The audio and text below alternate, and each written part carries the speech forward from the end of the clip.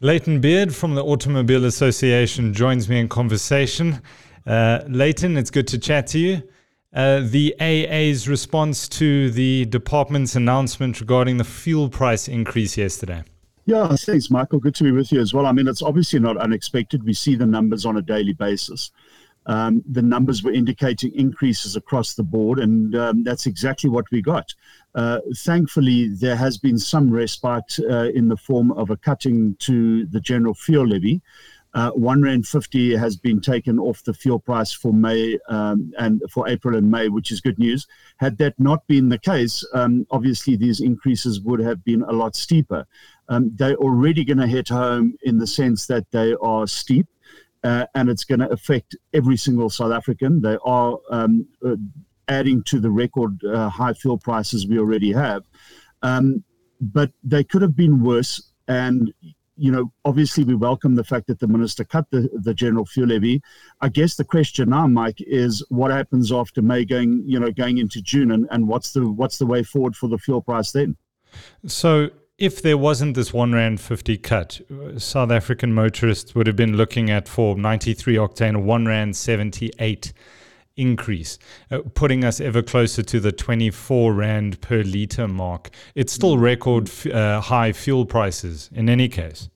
It is. Let's just be clear. The increases that we got were the increases that are forecast. So, you know, the 28 cents for 95 and 36 for 93 and the R2.90 and R3 for diesel, those would have stayed the same, and those have stayed the same.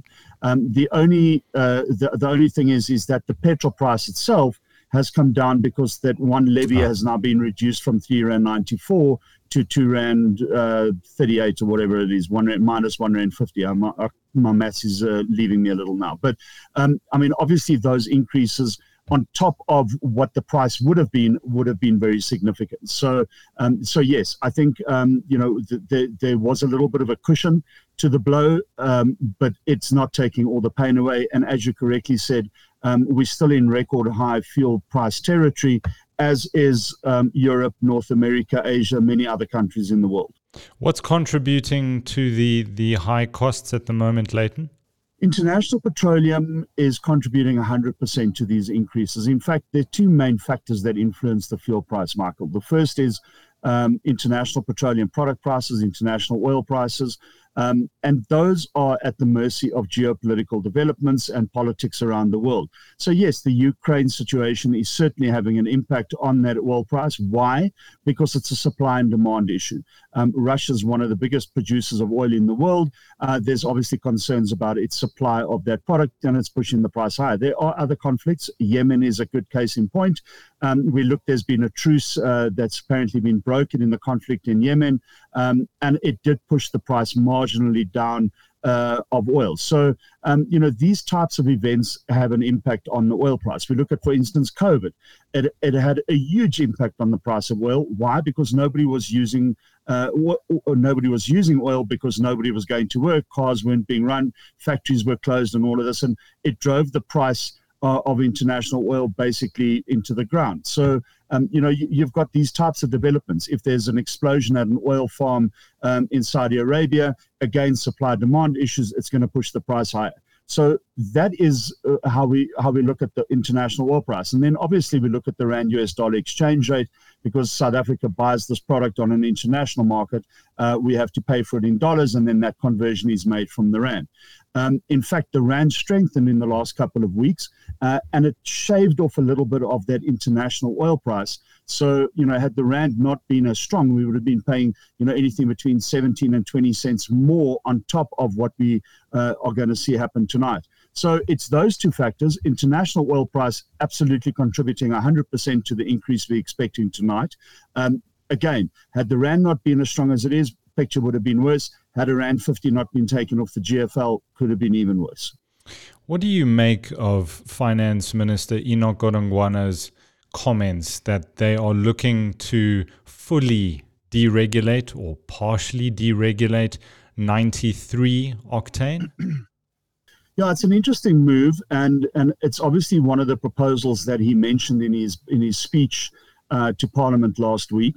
It's a proposal that is apparently up for discussion in June as a way to mitigate against rising fuel prices. We currently have deregulation on diesel in this country. And what does that mean? It means that the government publishes a price for diesel, for the two classes of diesel that we have, 50 parts and 500 parts per million. And that is the cap. So as a retailer, you can't sell for any more than that. But you can sell for less than that, which means that if you're a savvy buyer, you can go from station to station, you can locate the one that sells it the cheapest for you, and you can use that. And in that way, you can actually, have a huge benefit. So the same is being suggested for 93, where there's a cap on that price. You can't sell higher, but you can sell lower. There's lots of pros and cons to this argument. The Fuel Retailers Association will tell you that, that deregulation is going to lead to job losses.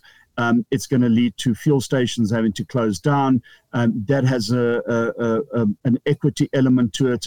It's going to be very bad for the economy. And they make some very solid cases for that. From the AA's point of view, I think we sit a little on the fence on this. At the end of the day, our view is anything that benefits the consumer is obviously something that we welcome, but not always at every cost. And I think that the discussion needs to be held to determine exactly what those pros and cons are before we can reach a stage where we say, yes, we support one or the other. So just to be clear, the salaries of petrol pump attendants and those who work in the service courts, those are built into the prices that the consumer and the motorist pay at the pump. So if you fully deregulate, then that cost needs to be carried by the retailers or the wholesalers, and therefore that could lead to job losses. Is that correct? Correct. The retailers have what they call the retail margin, and from that, obviously, all kinds of things have to be paid: rentals, salaries, overheads, costs, all of these types of things. And yes, I mean that's exactly the argument, Mike. So at the end of May, when this R1.50 then comes back into effect, are we looking down the road here and going, we're going to have, record high on top of record high when that R1.50 gets reintroduced? Yeah, I mean, certainly that's the theory. We don't know what government is going to do at the end of May, and how they're going to go forward. But based on what the minister said, that it was only for 2 months, I think we must assume that come June, when that announcement is made of the adjustment for June, that R1.50 is going to be added back into the levy. And so, yes, you're absolutely correct. Whatever the price increase is at that point, it's going to be on top of a full general fuel levy. And that, if it is an increase, it will hurt. If the situation in the Ukraine is not resolved in the next 2 months, who knows what impact that will have on international oil prices. We know that the Americans, President Biden is releasing strategic fuel reserves in a way to offset rising costs in America. In South Africa, our strategic fuel reserves are being sold to cover the costs of this cut to the R1.50, of this R1.50 cut to the general fuel levy. It's not sustainable. So, yes, I mean, when that R1.50 enters the mix again, it's all back to, what we used to do in the past. And that's, let's have a look at what the increase or decrease is for the month ahead. And if it's an increase, it's going to be a big one because it's obviously not going to have this benefit of a R1.50 slash to the GFL. Did the announcement of this cut to the GFL come as a surprise to the industry, to the AA and lobby groups, or have you been lobbying in the background and you had some idea what the minister was going to speak about these emergency relief measures? I think it did come as a bit of a surprise. We are talking to the Department of Mineral Resources and Energy about an earlier call we made to review the fuel price. So those talks are very much in the initial phases. And that really is just to review in total the makeup of the fuel price. And I mean, that was always our intention to have a long-term discussion on that. But I think the pressing need, and something that government has obviously acknowledged, and it's a good thing, is that there was an urgent need for intervention now because of the high cost of fuel, and they obviously made this decision to cut the GFL. It is surprising, or it did come as a surprise, because the argument always in terms of let's cut the fuel levy. Or let's say rather to cut the fuel levies, because we mustn't forget there is an RAF levy of R2.18 on every litre of fuel as well. The counter argument to cutting them is always, yes, but it generates 130 billion rand to the government every year.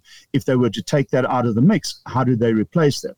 Well, government has now said, well, we will replace the loss of 2 months through the sale of strategic fuel reserves, and that will cover the costs of the GFL for 2 months. Bearing in mind that not the entire GFL has been cut, a portion of the GFL has been cut in the 6 million rand or the 6 billion rand that is expected from the sale of the strategic fuel reviews should cover those costs for 2 months.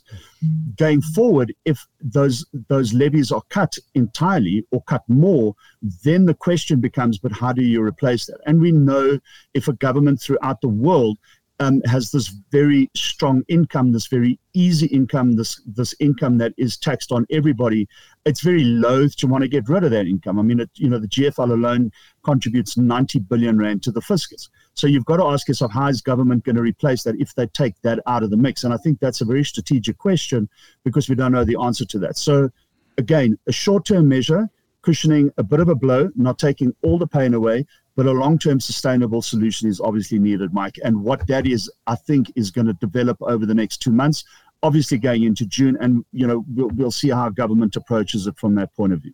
Layton Beard from the AA, thank you. We'll check in with you at the end of May to see what the path is going forward. Thanks for your time.